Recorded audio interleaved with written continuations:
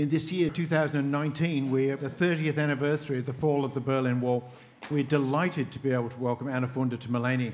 I confess I have been pursuing her to come and do an event with us for some years. Before turning to writing in the late 1990s, Anna worked as an international lawyer for the Australian government, focusing on human rights, constitutional law, and treaty negotiation. But sometime in the early 90s, she took off to Berlin to become what she describes as a kind of agony aunt at a Berlin television station. And it was from there that she came to write Stasiland, eventually published in 2002, and going on to be shortlisted for many awards in Australia and Britain, including winning the world's biggest prize for non-fiction, the Samuel Johnson Prize. Hailed as a masterpiece and a classic, Stasiland has been published in 25 countries and translated into 16 languages, adapted for radio and audiobook in the UK and Australia. In 2011, Anna published the novel All That I Am, based on real people and events. The novel's an exhilarating exploration of bravery and betrayal, of the risks and sacrifices some people make for their beliefs, and of heroism hidden in the most unexpected places. All That I Am went on to win many awards as well, including the Miles Franklin, the Barbara Jeffress, the Indie Best Debut Fiction, the Indie Book of the Year 2012, the ABIA Best Literary Fiction, the ABIA Book of the Year, and the Nielsen Book Data Bookseller's Choice Award, just to embarrass her, we'll just list this off. So Anna holds a BA Honours, an LLB Honours, an MA, and a doctorate in the creative arts, and she speaks fluent French and German. While she grew up in Melbourne and Paris, she now lives in Sydney with her husband and 3 children. Please welcome Anna Funder to Mullaney.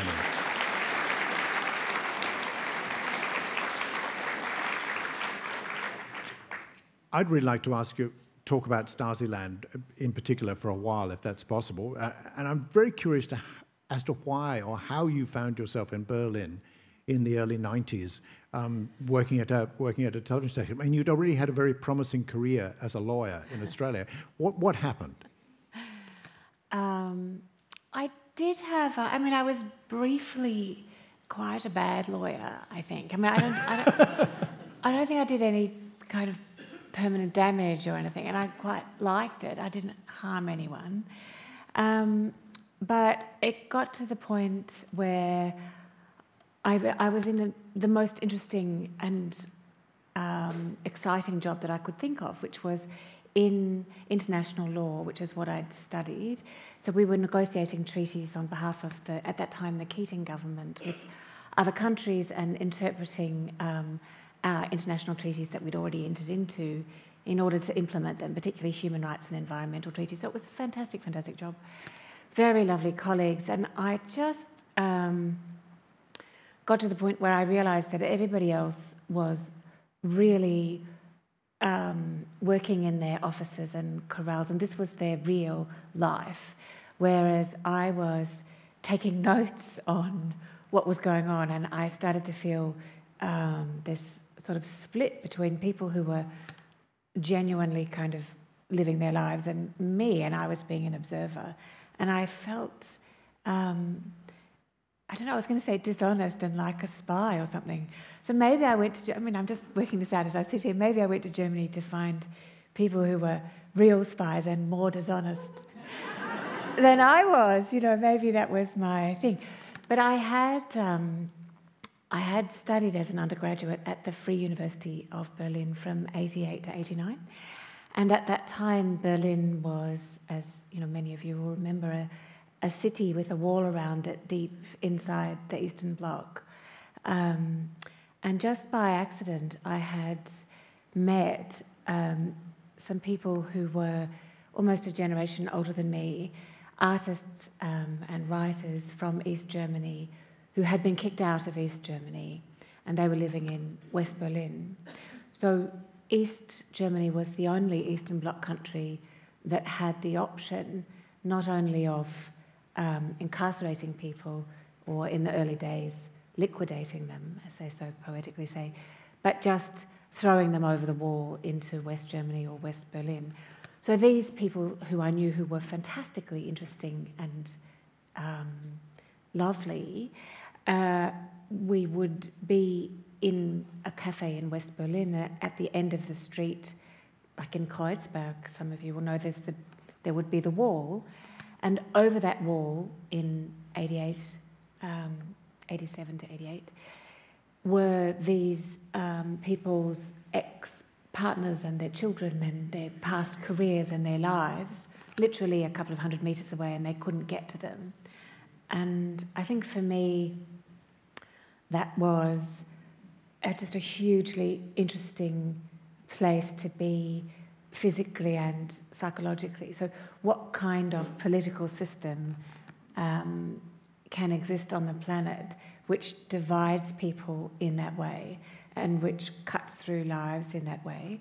And what kind of place is a country like East Germany that will kick out its best and brightest whilst proclaiming itself to be a more just or less unjust place than the capitalist West? So for me, that was like, I was 20. It was a kind of perfect storm of the personal and the political and the geopolitical. And I think for someone who grew up when the world was sort of teetered on a kind of nuclear Armageddon, that was the sort of personal epicentre of that, really, a representation of it. So I went back much later in the 90s, in 97, and started writing Stasiland. But I mean, one of the things that you say in the book is that you were working at this television station and you had this curiosity, because by this time the wall was down. You had this curiosity about what had happened in East Germany, but nobody was interested in talking about it. But you were interested, and you sort of took it to the television station people and said, "Can I make some programs about this?" And they said, "No, we're not. No, nobody wants to know this." But you persisted. And in fact, what you did, which I find really extraordinary, is you put an advertisement in the paper inviting these ex-Stasi people to talk to you. Yes. So I went back to Berlin in 97. I went back several times. The wall fell at the end of 89, and then I was back there doing some study and courses and living and so on. But I really then decided to leave the law and become a more honest person in some way and try and do what I wanted to do, and cobbled together some money and a little creative writing award and went to live there in 97. So the television job that I had was really was a fantastic job. It was insanely, I mean, I could live on nothing at that time, but it was insanely lucrative. I could do a day of agony aunt letter answering and live, really, for the rest of the time. But I wanted to write, really what was interesting to me was the stories of people who resisted that regime, and they were not being told. So the newspapers in the 90s were full of revelations about how East Germany had been run, because no one knew in the West, and even in the East, no one really knew. It was a sort of a police state structured like a pyramid of fear, really, which operated on serial betrayal. So in a room like this, for instance, there would be, I don't know, anything from... So really 1 in 50 people were informing on their neighbours and friends and colleagues and, school classes and factory workers and so on. So there'd be there might be 20 people in this room, or 10 tonight, who would go off afterwards and report to their handlers, and then all of that would be cross-referenced and everybody would be talking about who said what. So it was just a shocking regime. But what really interested me were the stories of resistance. And the first one I found was exactly as I describe it in Stasiland, was Miriam's story. And after I started finding these, what ended up to be 4 main stories about resisting that regime, I thought I better talk to some ex-Stasi men, because I need to understand what it was like from their point of view to work for the firm. And I met a young woman at a party who said to me, "Oh, that's what you want to do? Well, you've got absolutely no hope. That will never happen." And I said, "Why?" She said, "Because I've tried. She said, I wanted to do a master's thesis on people who worked for the Stasi, and I wrote 147 letters and leafleted them into their apartment blocks in Marzahn, which was a very Stasi, I was going to say infested, I might leave it at that, area of Berlin, and she said I got 3 replies, and they were all really anonymous, and they were really carefully worded reasons why the men would not speak to her. And I thought, I have no patience for that, and I have no expertise in that. I'm not doing a scientific study.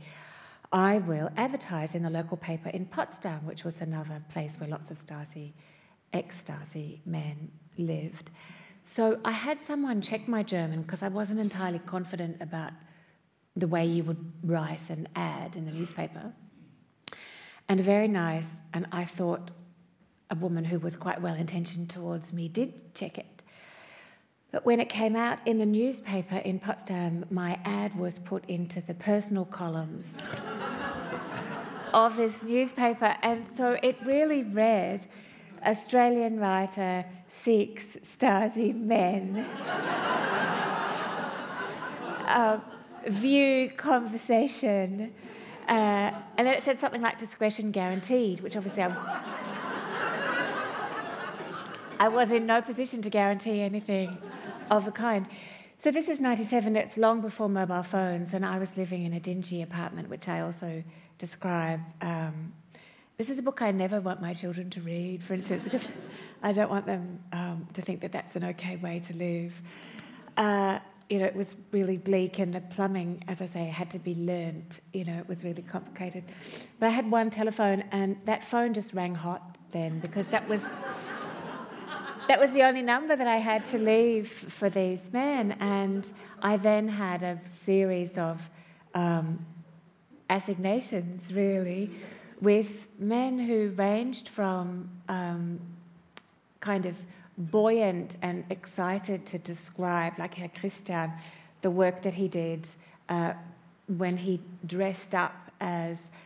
He was a Stasi agent who was checking people as they drove across East Germany from West Germany into West Berlin, and he had to check with mirrors under the cars when they were leaving to see that no East Germans also arriving had snuck themselves into the boot or under the car, and so on. And so to do that, he would disguise himself as a blind man, say, which he really enjoyed because he said he got to have a girl on his arm leading him around, or as a Western tourist because the clothes were much better quality.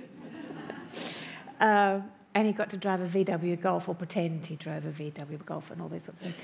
To another man, Herr Vince, who demanded to see my passport when I met him. He demanded to meet me in the square in front of the church in Potsdam, which was completely empty. This is in 1997, so the surveillance regime is long over. He said, I will meet you at 1500 hours in the square in front of the church. I will have the Märkische Allgemeine rolled up under my left arm, blah, blah. And I really did think to myself, I'm giving this very kind of officiously creepy man an opportunity to rehearse the importance that he's well and truly lost. But I did go along with all these scenarios and then put them all in the book. Can I interrupt you? Of course. Because, it's just this story you're telling has a side that you never actually mention in the book, but seems really glaring to me, is that weren't you scared out of your wits? I mean, these were, as you say, they were really creepy men. You got in cars with them. You drove into the dark forest with one of them. You went to other apartments, to these places, and sat down with them for hours at a time. I didn't know that you had advertised yourself as having an assignment with them, an assignation with them. So, but weren't you scared for your safety? No, I was never really, except for one man who I describe this in the book. He was living. His name in the book, they all asked me to change their names, of course. His name in the book is Herr Bock of Golm. Golm, Golm, is a real place outside Potsdam with hardly any streetlights. So it was a very dark place, and I was talking to him in his house, and he, when we finished, he was very proud of his house because on the top floor, a bit like a kind of Eastern Bloc Miss Havisham, if you can imagine this, he had in the top of his house a room for covert meetings with informers, and he had it still set up as such. I didn't actually go up there. I didn't want to be stuck up there with him. But at the end of talking to him, he turned off all the lights in his house and went into his kitchen and took out a drumstick, I think, out of the fridge and started eating it. And I said, I think I'd like to call a cab. So really long before mobile phones, can I use your phone? And he just came to the out of the kitchen gnawing on this bone, really like a fairy tale. Going around gnawing on this bone saying, I don't think the taxis will come here.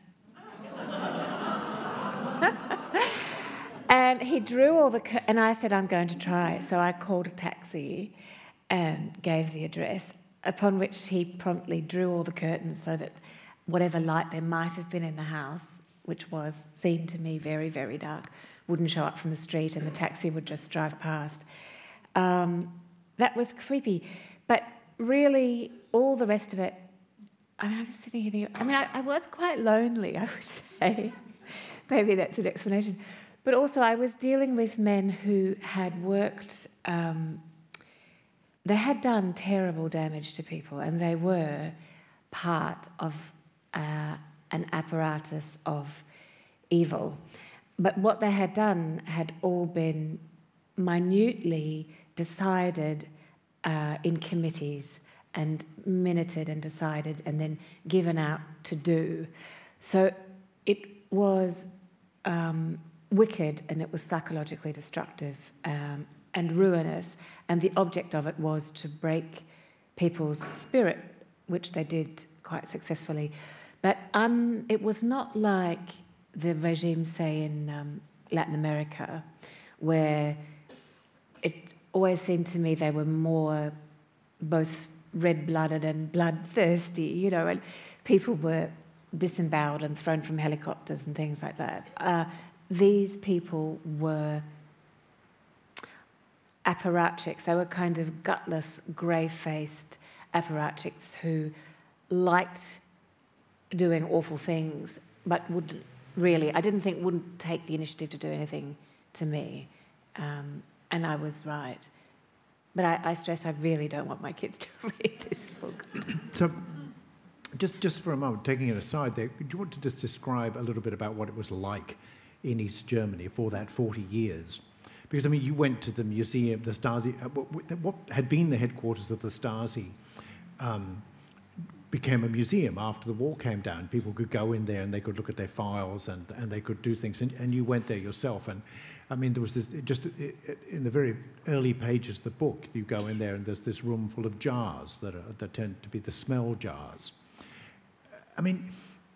Maybe you could just talk a little bit about East Germany in that period, just to give people a sense of what we're talking about. Well, I would say at first that I don't think... I wrote this book, it was first published in 2002 in Australia, and at that time it seemed like I was describing a regime that was a long time in the past. So 89 seemed quite a long time before. Obviously, it's not that far before. But I have to say now, as more and more we live in an age of utter and almost total surveillance, and the rise of tyrannies and dictatorships, many of them led by fundamentally anti-democratic, tyrannical men, the book seems less and less in the past. So I've just spent some time trying to tease this out to myself, because in Germany they're publishing a special edition of this book for coming out towards the end of this year. I was going to say as a kind of celebration of 30 years since the fall of the wall. And I've kind of been thinking, I've written a piece that's an afterword to it to sort of update it and look at the fates of the people I describe in the book, what's happened to the people who resisted, Miriam and Julia and the rock star Klaus Renft and Frau Paul, and in general terms, what's happened to the Stasi afterwards. So East Germany existed from 1949. The war finished in 1945, as I'm sure you know, and Germany was divided up and administered by the Allies. Russia went overnight from being an ally to being a foe in the Cold War as the hot war turned cold also overnight. Russia administered the eastern area of East Germany, and it was administered then as a communist state. And the western parts of Germany were administered by France, the UK and the US. The wall didn't go up until 1961, and it went up overnight on the 13th of August because East Germany was bleeding, was just hemorrhaging its workforce. Everybody was leaving, particularly the young people, to go and work in the West. And to flee the surveillance that existed there. That surveillance, as I said, ended up being much more thorough, if you like, than in numerical terms than what happened in the Third Reich or than what happened in Russia. So 1 in 7 people on the CIA estimate was informing, like as an unofficial collaborator, or 1 in 50. So that's an awful lot of people who are informing on their fellows. And people don't do that because they want to. They do that because they're living in a regime in which the consequences of not informing are going to be dire for them and their families. So in that way, it really was a sort of pyramid of fear. It tended, because it was so the surveillance was so total, to the ridiculous in the end. So when the wall fell, you could go into the former Stasi headquarters in Leipzig, a building called the Runden Ecke, which some of you may know, which had been stormed in the protests towards the end of 1989 by civil rights activists and taken over immediately. So the Stasi had left, and it was then immediately turned into a museum. You could see there were, pot plants with microphones in them, fake logs with microphones in them, so if you went for a walk in the woods, they could still hear you. There were false navels that could be put in your under your shirt, and then you became instantly more tubby and your button would open and they could take pictures of you with the navel cam. And there were these jars which were had been used by the Stasi to collect people's bodily odour. And the way that they would do that would be either to call you in for an interrogation of some kind and put you on a vinyl chair and afterwards wipe the seat of the chair and pop that. It was just like a jam jar, really, with a metal clasp. Pop that in a jar. Or they would break into your apartment when you weren't home, and of course they knew when you weren't home because they had your apartment under surveillance, and steal a piece of your dirty underwear and bottle that. So I saw these jars and they were labelled, which would say hair or Frau so-and-so, object, workers' underpants, the time and date of bottling. And then the theory was that they could train a German Shepherd to open the jar, sniff your scent, and then go and see if you had been at a place where you shouldn't have been, somewhere near the border or something like that. And I never really discovered what the dog was meant to do if it got a match, whether there was like a special paw action or a special bark or something. But when I did discuss this with Stasi men, they took it very seriously and were kind of bizarrely proud of this method and said that it worked. So it did work. But the other astonishing thing about this collection of smell samples, which contained a very big sample of the working population of Leipzig, was that the contents of the jars had been taken, possibly by the ex-Stasi themselves, possibly by the civilian, suddenly civilian police in that place, and nobody really knew why. So somewhere a full body sample of the bodily odours of people in the suddenly democratic Germany still existed for uses that might or might not ever become apparent. So as soon as you start looking at a regime that is as, the German word is rather wonderful, it's flächendeckend. It just means covering from corner to corner of this country. The absurdities abound, and that was certainly one of them. I mean, when you tell the story, it sounds quite funny, really. But the kind of it's not funny at all. No. And there is this kind of greyness, and it comes up again and again in the book that every building you go into is furnished with brown linoleum, and the walls are grey. It's like the whole country is trapped in the 50s. I was having a conversation with somebody the other day about the way that every decade eventually gets its kind of fashion resurgence, except the 50s. Nobody ever wants to make the 50s again, you know, it was so awful. Anyway, and it feels like East Germany was kind of locked into that period.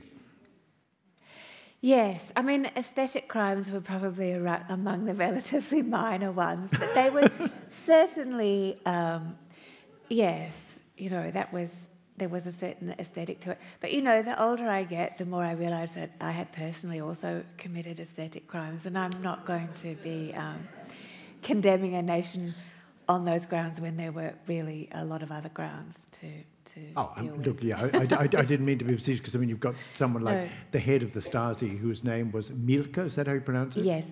Who, you know, he was, you know, all this blithering about to execute or not to execute, for the death penalty or against it. Oh, rot, comrades, execute, and when necessary, without a court judgment. Yes. So that was the kind of nature of these people. Yes. And what they did to your friend Miriam, just extraordinary, really. Yes, yes. And, you know, when you hear, you did a very good Mielke there, I would say.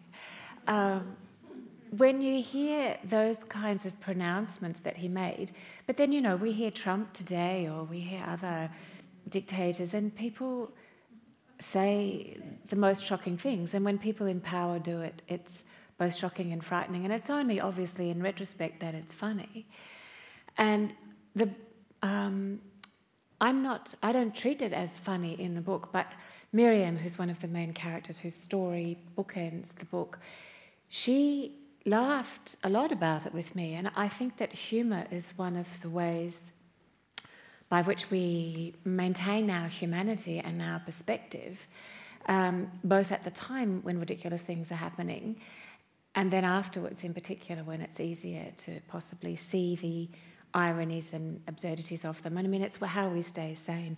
I know when Trump first came to power, my husband and I watched Saturday Night Live religiously and kind of manically in order to see what Alec Baldwin was doing with Trump, because it was the only way to get a grip on a man so anti-democratic and so absurd and so shocking. So I think, you know, that is just a parenthetical aside about why this is both not funny then and not funny now, and also why humour is so absolutely necessary then as now to deal with it. So Miriam's story. This is the story. I won't tell the whole story. It's in the book. It's quite well known, and probably some of you will know it. This is a woman who I went to see her because I was told, look, you might be interested in her story. Her husband died. He was a young phys ed teacher. In the early 80s, he was hauled into Stasi custody because Schmidt, the West German premier, was going to be coming to visit in Saxony. It was a very big deal to have a West German politician come and visit. And so the East German officials were busy locking up anybody who they thought might protest somehow in front of West German or any television cameras. And so Charlie Weber was hauled off the street in Stasi custody, and he died in Stasi custody. A very fit young man of 28. And what happened then was that his funeral was effectively orchestrated by the Stasi. And Miriam was going to be unable to see his body, and so on and so forth. So this event is what I thought that I was going to be talking to her about, and it turned out that her story had started long before that, when as a 16-year-old in 1968, she had decided off her own bat that she was going to get on a train to Berlin and try and climb the Berlin Wall. So her whole life story involved having really a kind of psychology in which, even though you're born and bred in this place, you can already see the injustices and absurdities of it. And that, to me, was, I think, the core of my interest. I'm not sure that I understood that then, but my real interest in this book, as in all that I am really, is to look at what it is about human beings, this incredible conscience that we all have, almost all have, and many people, many so-called ordinary people, also have the courage to act on it in circumstances. You couldn't get circumstances, I mean, you can, but there were very extreme circumstances in East Germany. So what makes a person, an ordinary person like Miriam, also Julia, Frau Paul and Klaus Renf, two of the characters of great conscience and courage in Stasiland, what makes them say, no, I will not betray my family, friends, neighbours, colleagues? In Frau Paul's case, I will not betray the West German student I never met who was trying to help me escape. What makes a person do that when they know things are going to go incredibly badly for them? So it was almost like being able in this very extreme world under this bell jar of East Germany to look at the human animal in extremis and to look at what is so admirable about people. And I think that's what I was really doing. So people do read the book as examining the political and psychological perfidy of a surveillance regime, and that is, of course, what I had to do. But I had to do that in order to describe the extraordinary courage of the people who resisted it. And I think that is what interests me still, and I think that's why people are turning to the book now. It seems to be bizarrely, sadly, becoming more rather than less current, with the passage of time. I mean, I did watch a YouTube video of you giving the Penn lecture on the subject of courage, where you took as the kind of starting point Anna Politkovskaya. Politkovskaya. Can you say that again? Well, I am not giving it to you correctly, but she's a Russian journalist called Anna Politkovskaya. And you, interesting enough, you had a kind of had a column in the monthly, and that she was writing one on alternate weeks to you. That's right. Did you know her personally? No, I didn't know her. We were writing for a Norwegian publication, actually, who asked me, would I write a column for them? This is 10 years ago, more, because she died in 2006, I think. Many years ago, would I write a column for them about what's going on in the Eastern Bloc? And I had small babies in Sydney and felt a long way away from the Eastern Bloc and said, no, I can't, but I could probably do something for you, or maybe I couldn't. So I sort of begged off. But I said to them, why don't you ask Anna Politkovskaya, whose writing I admired enormously? And they did, and she said yes. And as soon as she said yes, I contacted them saying, well, I want to write for you now that she's writing for you. So we did these alternate columns. And I wrote about, Australia and sharks and really dull things. And she wrote these wonderful columns about what was going on in Russia under Putin before she was assassinated in her apartment in, I think it was 2006, something like that. And in this lecture, you talk very profoundly, in my opinion, about her and what the subject of the subject of the talk, as I say, is courage. But you talk about what it is that makes certain people decide that they will go no further, and you talk about that fascinating American Indian, Minnie Coop. I thought that was an amazing story. Yes, I was just trying to... So Penn asked me to give a lecture. You can, I think, see this online years ago. There were 3 writers, and then their lectures would be collected into a book, which they were. Mine was on courage. Christos Tsiolkas did another one, and Melissa Lukashenko did another one for the year that I was doing it. And I just, even though I'd written this book, I had never really examined in a more theoretical way or a more scientific way or courage, really, per se. So I felt it was an opportunity to do that. And it always looked to me like it's a kind of... It goes against my very crude understanding of Darwin, against the idea of survival of the fittest, that people will speak out in this way. So I'm talking about whistleblowers, people, we're much more familiar now with very famous whistleblowers, of course. That kind of courage where you really do know things are going to go badly for you. A whole organisation, if not a whole country, will turn on you. Why would you do it? And there were some moral philosophers that I looked at, and actually a fantastically interesting primatologist called Frans de Waal, who looked at the behaviour of higher apes, in particular bonobos. And they looked at it saying, well, and then this story of Many Koo, who was a Native American Indian leader. And these stories, effectively, to sort of summarise it, say if you read Darwin properly, what you find is that survival of the fittest is a misreading in which it looks as if we are all competing against one another for the most, the best, to live the longest and so on. But actually, without a group, none of us can survive. So the survival of a group is paramount, and a group survives on cooperation and collaboration and care. We could tell that to some of the tyrants today. But when things are going badly for that group, say under an East German regime or in a Native American society, when that group is under threat from another group, there will always be individuals who take it upon themselves to ring a bell and warn, or in Many Koo's case, to leave his group and go out and plant what was called a koo stick in the ground, literally, which delineates the territory that his group needs in order to be able to survive, and says to an opposing tribe, or if you go beyond this limit, I will defend it to the death.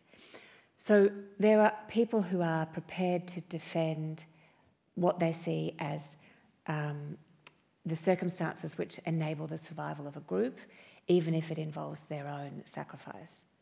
And that rang very true to me then in the lives of the people that I had written about in Stasiland, who would never themselves have thought about things in such terms. They just said things like, I will not be able to look at myself in the mirror if I betray so-and-so.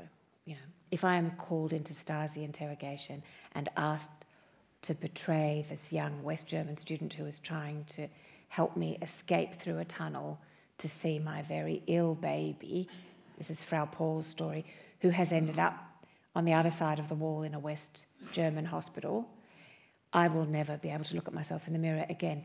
So she knew that might mean that she would also never get to her son again. So much later, she lives with this decision, and this decision was, as she would say to me, every time through tears, I decided in favour of my conscience, but against my son. So that sort of decision struck me as very extreme instance of what a human being will do in order not to be morally bent out of shape so they don't recognise themselves.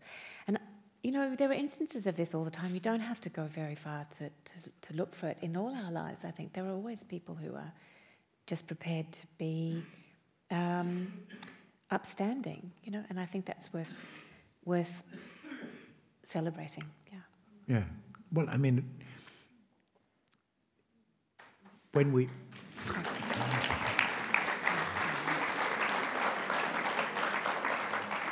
And I would say also they are not the people that you necessarily think. They're not the people who are necessarily, wearing state honours or wearing a uniform. Sometimes they are, but sometimes they are. I mean, the stories in Stasiland that were the most attractive ones to me are two young women, an alcoholic rock star, and apparently, to all intents and purposes, ordinary, she would have called herself, housewife in Frau Paul. So I was interested in how this conscience and courage, which is very extreme and extraordinary, looks when it comes in an apparently ordinary package. Yeah. And you also took into the novel, as you hinted before, into All That I Am. It's kind of the same. you're looking at that same structure, except in this case we're talking about 1933 in Germany when the Nazis are coming to power. And so there's kind of two parts, well, there's actually several parts to the book, but there's kind of this part that's happening in 1933, and then there's also this part that's happening in London, where the exiles have gone. And to me, one of the revelations of the book, I suppose, was that we have a tendency to see nationalities when they're in exile as somehow homogenous, that everybody from that, but if they're Syrian, if they're Afghanistan, or what, if they once they've kind of come to Australia to live, then they're going to be all of the same mind. And the wonderful thing that you do, and All That I Am, is that you kind of show that they're just as they're subject to all the same things that all the rest of us are, all the same rivalries and jealousies and loves and desires that everyone is. And out of that, in the situation in London, these exiles from Germany are not allowed to be political because the British government doesn't want to offend Germany at this point, because it's only 15 years after the end of the First World War. Nobody wants to go to war again, and these people are just they're stirrers. They're dangerous people. We don't want them in our country. So if they do speak up, they get deported back to Germany. I guess what I'm kind of leading to here is just this, in this group, there is a major kind of betrayal that happens that is the kind of center of the story. How did you get, I mean, well, no, I'll rephrase that question. It turns out because I read this novel once and I probably didn't read the notes on the end or something, and then I read it later and realized that it actually is a true story. It's based around actual events that happened. You knew this woman called Ruth Blatt, who is kind of the model for one of the major characters in All That I Am. How did you get to come to know her? Yeah, so I knew Ruth Blatt from when I was 17. I studied German and French at school and had a fantastic German and French teacher. And when I left, I wanted to apply for scholarships, one of which I eventually got, which resulted in Stasiland many years later. But when I was applying for those, I just left school and I asked my German teacher, who was a family friend, if she would be able to check my German. You had to write in German for this application. And she very wisely had totally had enough of me, I think, and begged off and said, I'm busy, but why don't you talk to Ruth? And Ruth had been her German teacher in the 50s in Melbourne, where I grew up. And Ruth she was born in 1906, so she was exactly 60 years older than me. And I now discover, much to my husband's amusement, that every 60 years, did quite a lot of work in China at one point, and every 60 years it's a fire horse year, and 1906 was one and 1966 was another. And if you're a woman and you're born in those years, you are impossible and unmarriageable. Which he reminds me of sometimes. So anyway, Ruth and I really liked each other from the get-go. And she was in her 70s when I met her, and she died in 2001, just as I was starting working on this book. So she lived a very long life. Her story was, in brief, that she had joined she'd done a PhD in literature in Germany. She came from a very well-off, assimilated, cultured Jewish family in Silesia.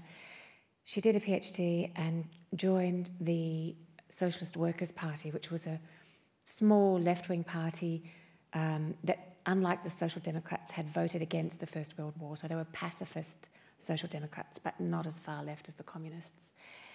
But when Hitler came to power, she had to go into exile in London. And this is to do nothing to ruin the book for people who haven't looked at it. In 1935, after 2 years in London, she tried to smuggle 150 anti-Hitler leaflets in her trousers back into Germany to alert people as to what was going on in Germany, because Hitler, of course, had immediately clamped down on the press. And she was betrayed at the border and arrested as she came in on the train station into Germany. Because it was so early on, it was 35, she was given a trial So you've got this left-wing German Jewish activist given a trial, and her father, who was a First World War veteran, had hired the best Nazi lawyer money could buy, and there were 12 judges, all in Nazi uniform, at her trial. It was for high treason. So it was kind of like a Chelsea Manning kind of event. And they wanted to put her away for 12 years, in which case she would really never have gotten out of Germany alive. But she got 5 years in the end and was released just before the war broke out in 1939, after having 3 years of that in solitary in Germany. And she was, because the Nazis obeyed the letter of the law and she'd had a trial, she had to be physically released. She couldn't be just schlepped off to a concentration camp straight away in 1939. So they took away her passport and all her papers and her PhD and said, you are released. You have 24 hours to get out of the country. If we find you within 24 hours, we'll put you in a concentration camp. So it's a little bit like, this nasty game of setting off grouse before hunters or something. But she did manage to get out, and she got the last boat out of Genoa before Italy joined the war on the side of the fascists, made it to China and spent 7 years in Shanghai, which was the only place that was accepting stateless, paperless refugees that she could get to. And then she got to Melbourne in 1947. So this story, in my mind, what interested me was what was happening in London in those years, 1933 to 1935. And I knew nothing about it. I thought I knew all her stories. And then as she was dying, she started getting very vague on things. And I started, paradoxically at that time, getting less and less vague and less like listening to her stories. You can actually listen to her voice. There's a program I made for Radio National many years before in the 90s I recorded, and then the program was made in the early 2000s. I think you can probably still get it on the ABC. You can listen to her telling her own story. But the story of what had happened in London was really interesting to me because it was about people who were politically active very, very early on in Hitler's regime and kicked out of that regime and found apparent safety in London, only not, as it turns out. And when you set out to do this, were you, you'd written a very successful non-fiction book. Were you, when you started writing this one, was it as another non-fiction book? Was it going to be a similar kind of work to Stasiland where you would have your own journey through the discovery, the research around these stories, or was it always planned as a novel? When I started writing Stasiland, I started writing it as a novel because I was in my 20s and I wanted to write a novel. And I realised what I was doing was absolutely execrable, really, really awful. I was writing it in my dingy flat in Berlin. And it was awful in its own right, on its own lack of merits. But it was also so awful, I came to realise, because I was taking stories from people, most notably Miriam, who were still walking around, and they were walking around, in Miriam's case in Leipzig, in other people's cases in Berlin or other cities, in a place where, the victims or heroes and the perpetrators were still there, all living cheek by jowl in these cities. And you might be in the supermarket buying your, potato salad at the delicatessen, and the hand that reaches over your shoulder to get the number might be, when you turn around, the hand of your former interrogator or your former neighbour or current neighbour who you realised from looking in the files was informing on you and so on. And the other thing was that those stories of the people who had been informed on and the people who had resisted were really not being told. There was this atmosphere of shame and distrust and fear of revenge and many other complicated things that was going on. So I just thought, these stories are really not appropriate for someone to come along and make fiction out of. Even very, very bad fiction. These stories need to be told in the place where the stories of resistance, really, and of capitulation need to be told as true stories. The other thing about it was to write any kind of decent novel, the first task is really to create a believable world. You're asking people to pay money and to sit down for numbers of hours and believe what you tell them about people is true. And to do that, in my case, I mean, I'm not writing, maybe I am writing dystopian fiction, but I wanted the world to be a believable one that I'm inviting a reader to share. And the world of East Germany, for reasons that we've discussed with the smell samples and the invasion of privacy and the fake navels and the incredible banality and administrative efficiency and evil of the regime on the one side, and the utterly unbelievable and yet real and commonplaces to exaggerate it, but common enough that I could find it without trouble, courage of the people who resisted. All of that was real.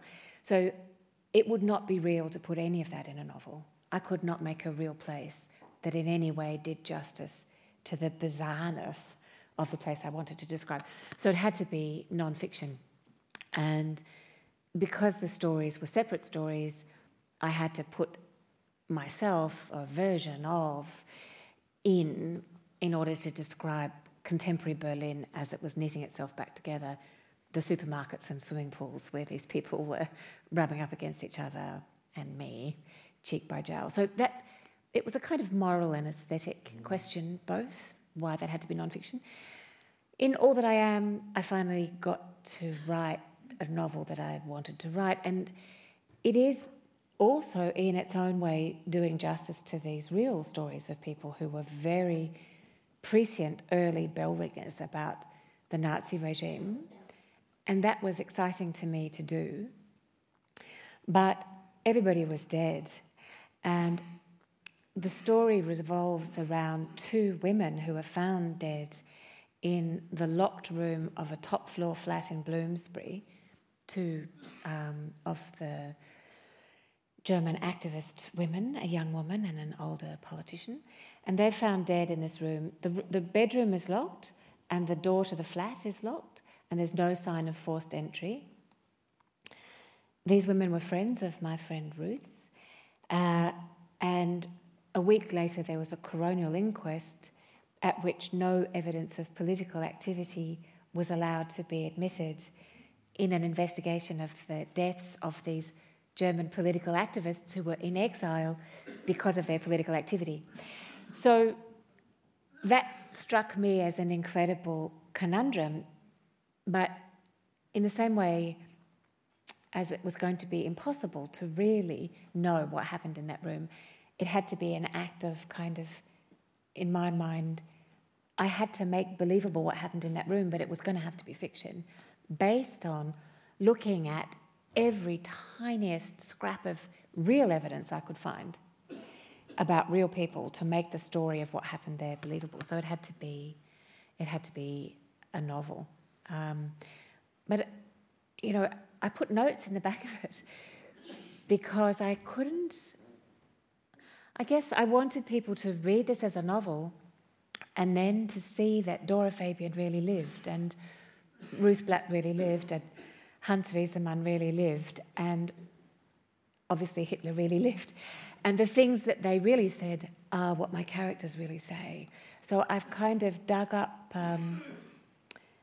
all my metaphors when my son was in his dinosaur phase. All my metaphors became about digging things up because that was what he was doing. But it was like sort of finding these fragments of real fossil, you know, feather and bone in the ground and trying to make this beast live out of them and trying to make these people resurrect them, I guess. And that's a task that only fiction could do.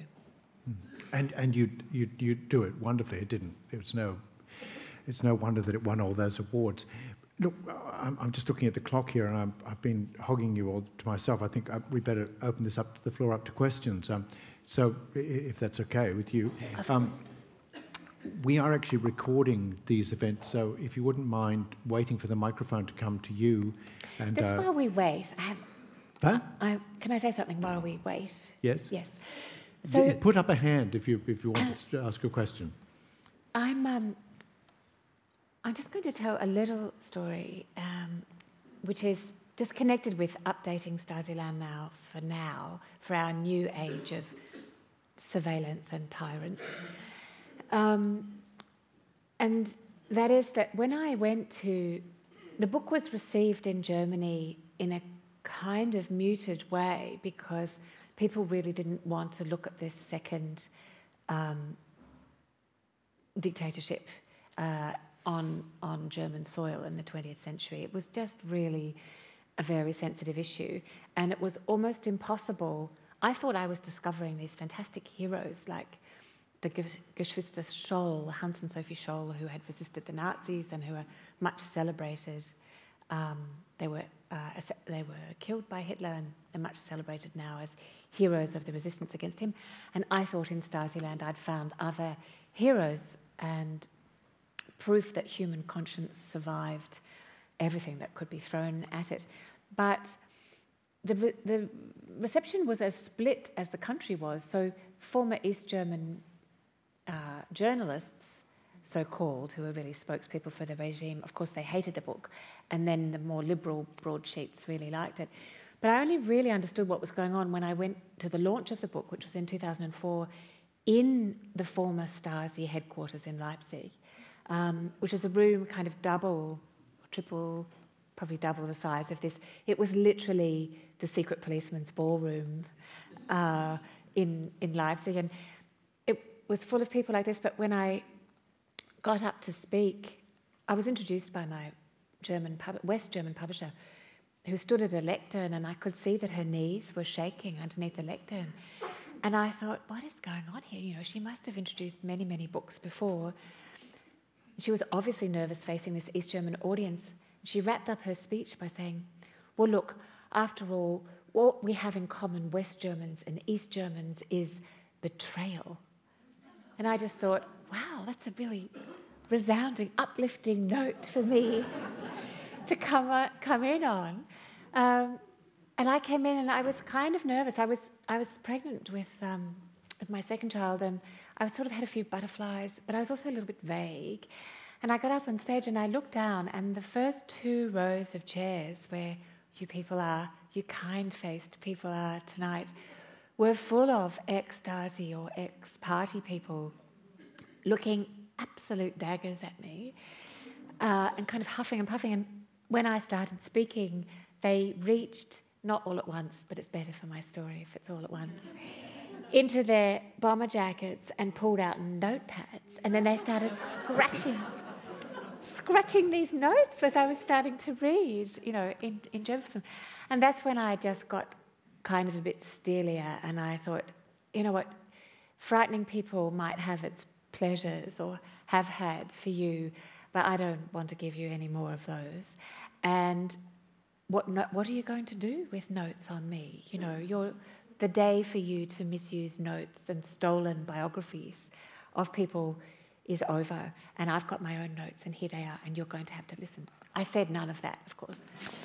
And I just read. But at the end, it was opened up for questions, just like we're doing now. Nobody said a thing. And the ex-Stasi got kind of huffed and puffed themselves out and walked out. And then, and this happened I was on a 10-city tour of Germany, and every city in the former East where I was, this happened. There'd be always somebody who looked a bit ancien regime-ish. And it wasn't until that person left that somebody would stand up. And that night in Leipzig, it was a woman who stood up and said, you know, why does it take an Australian to come and tell us our own stories? And I thought, well, you know, I think your answer just left the room. Which, of course, I didn't say either. But that's what happens when you launch a book into a society that is so riven into us and them. And, you know, the regime is over from one day to the next on the 9th of November, 30 years this year. But it's as if really a bell jar has been taken off and everyone is still there. The interrogators and the persecutors. So Yes, so I just say that's what's happening now, and then you have to read the afterword, which will be published sometime later this year to see what happened after that. But sorry, are there questions? I don't. So there was a hand somewhere just there. Yes, there.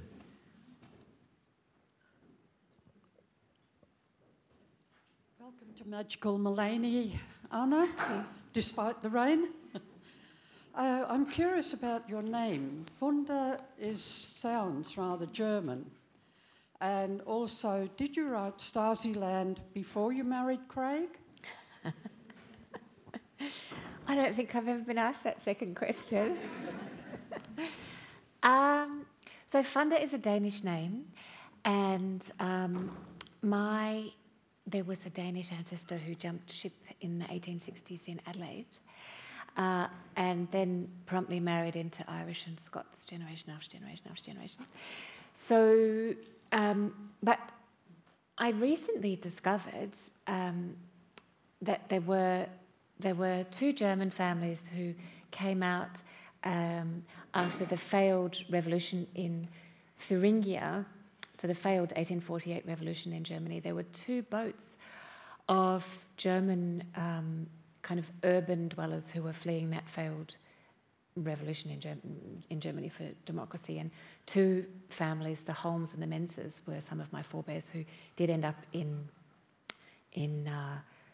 Adelaide. So after many, many years of saying I don't have any German ancestry, I actually found out that I do, which I quite do. And not only that, kind of democratic revolutionaries of some sort or another. Now, I married Craig in 98, so I had already started work on the book, but it hadn't come out. The book survived the marriage, if that's what you're asking. The marriage survived the book, maybe. Hello, my name is Kentaro. Thank you for your speech today. I myself lived in East Berlin from 86 to 89. My father was a Japanese diplomat, and he was sent to the East German embassy of Japan. Naturally, we were enemy countries, so I remember as a child even that our phone was tapped and all sorts of strange things happened. But anyway, it really brought me back to that time, and I still remember the wall being in front of... We lived on Leipziger Straße, and then near Checkpoint Charlie, and the wall was right in front of our house. We lived in the 14th floor, so we overlooked the wall, and everything over there was West Berlin, and at the bottom is East Berlin, Leipziger Straße. And anyway, good memories, so thank you for that. Yeah, it was a really great, well, not great, but like a very intense time, and really, we have really fond memories. Anyway, I'm also recently writing fiction, and I'm writing lots about my country, Japan, and the wartime of Japan as well. And I wanted to ask you if you can share a little bit of your secrets in terms of storytelling, and also how do you confront or face writer's blocks? Thanks, Erin.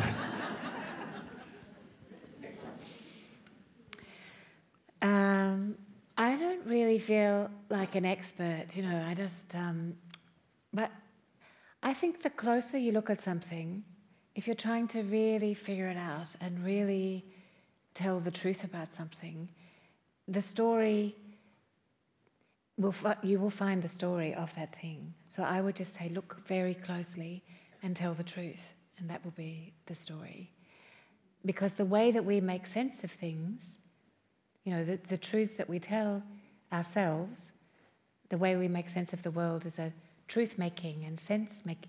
Of course, there are many truths, but truth-making and sense-making exercise. And I think that's intimately linked to storytelling. So and that is also connected with writer's block. So I feel sometimes writer's block comes from thinking that the story is inside you, and I think it's probably not. I think it's probably outside you. So whether that's in characters that you've created, and then they are going to be people who have to make sense and have their own truths in themselves. So you're looking outside yourself all the time. I think writer's block is a kind of implosion and to avoid that, just for me anyway, it works to look out.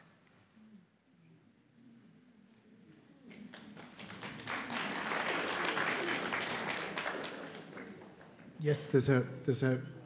Oh, sorry, we've got this. You can be next.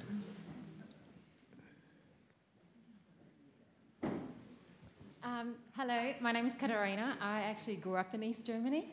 So it's been very interesting to hear you talk and share a bit more about the book. I've read it ages ago. Got lots of sticky notes in mine, got lots of things underlined, lots of things certainly rang true. In fact, my grandfather suffered from schizophrenia in his later years because he was in the party and a functionary in the party, and that really was his downfall psychologically.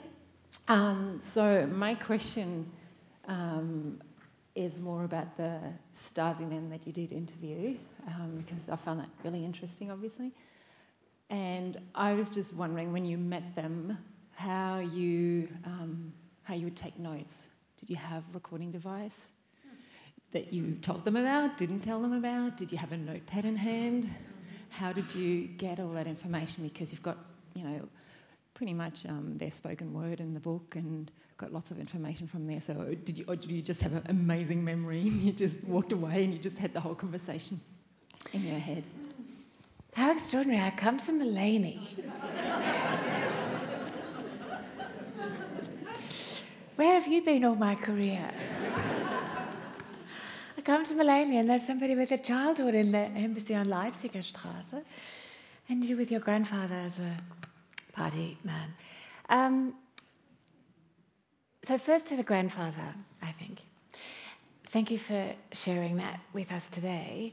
My interest in the ex-Stasi was really also I felt a personal one. When I was briefly quite a bad lawyer, when I was doing my articles, I worked for a big firm,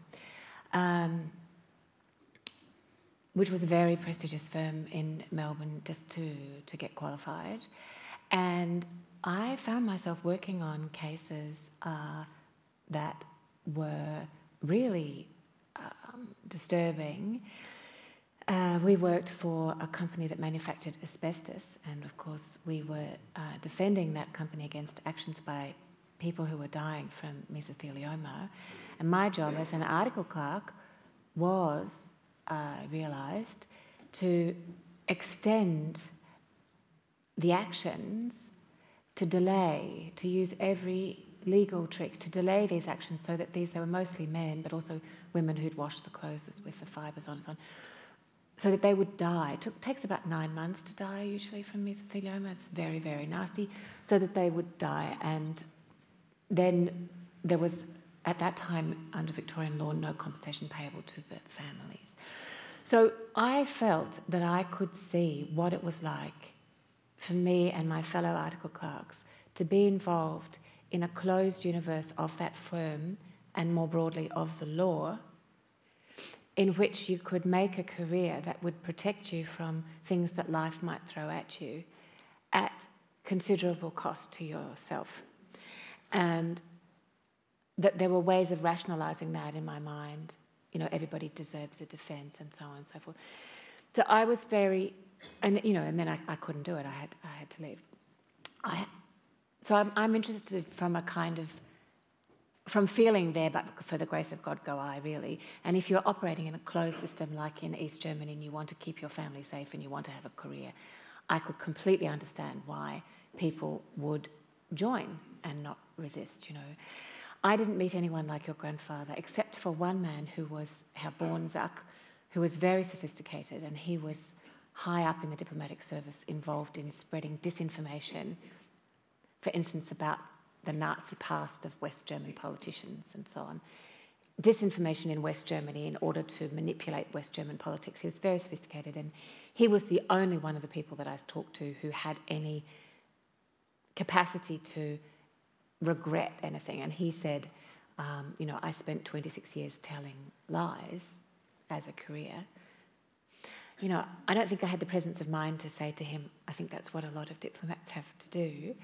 But I think that issue of how much you can, the psychological toll it takes on you for recognising what you were doing, and that price is very severe.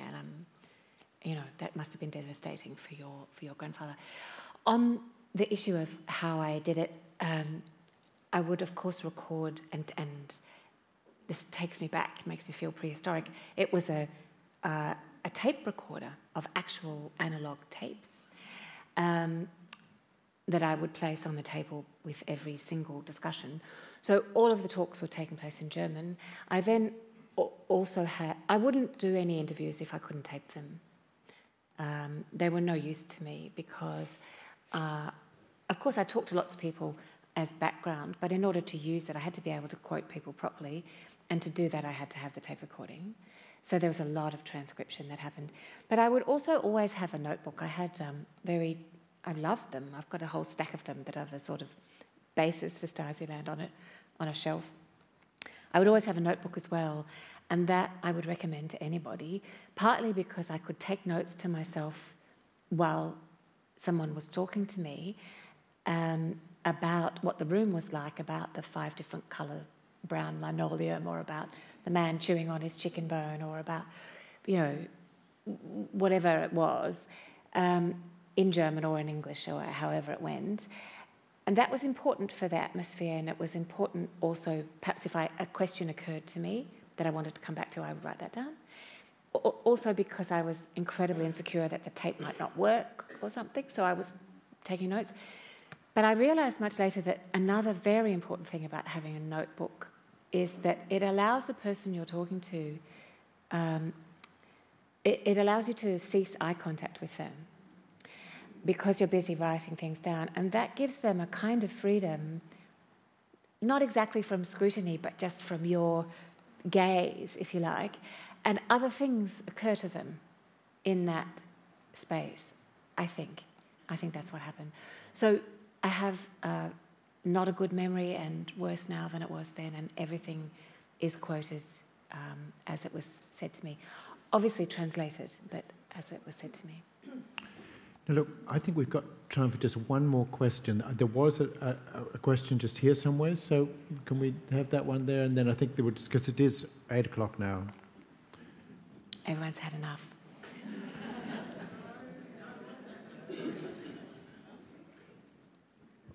Hi, it's just a quick one. The remark you attribute to... Can you hold it close up here? The remark you attribute to Odin, or Auden, is that an actual quote? Which one is this? All that I am against all I'm not? Yes. So that's actually, I'll be very brief about this. There's a scene in All That I Am where Ernst Toller, who is a very famous playwright in exile from Hitler, narrating the book in New York. I actually just was in New York reading to an audience of Toller scholars, which was kind of amazing. There were people who study his work, and they asked me to be the kind of pre-dinner entertainment with my fictional Toller. He was friends with Auden, and Auden, when they were in London, when Toller was in exile, Auden translated Ernst Toller's plays and wrote fantastic lyrics for the librettos, for the songs in them, as one might imagine. The scene where Auden is having lunch and spilling his soup down his tie in the hotel with Toller is imagined, but Auden did say, all that I am looks back, don't let it bother you that, all that I am looks back at all that you are not. Or he said it better, that he did say, and he also said, of course, as everyone knows, poetry makes nothing happen. So, yeah, those things he did say. So look, I really think we have to wrap it up. I would just like to say thank you so much for coming to Mullaney and talking to us. Please put your hands together for Anna Funder.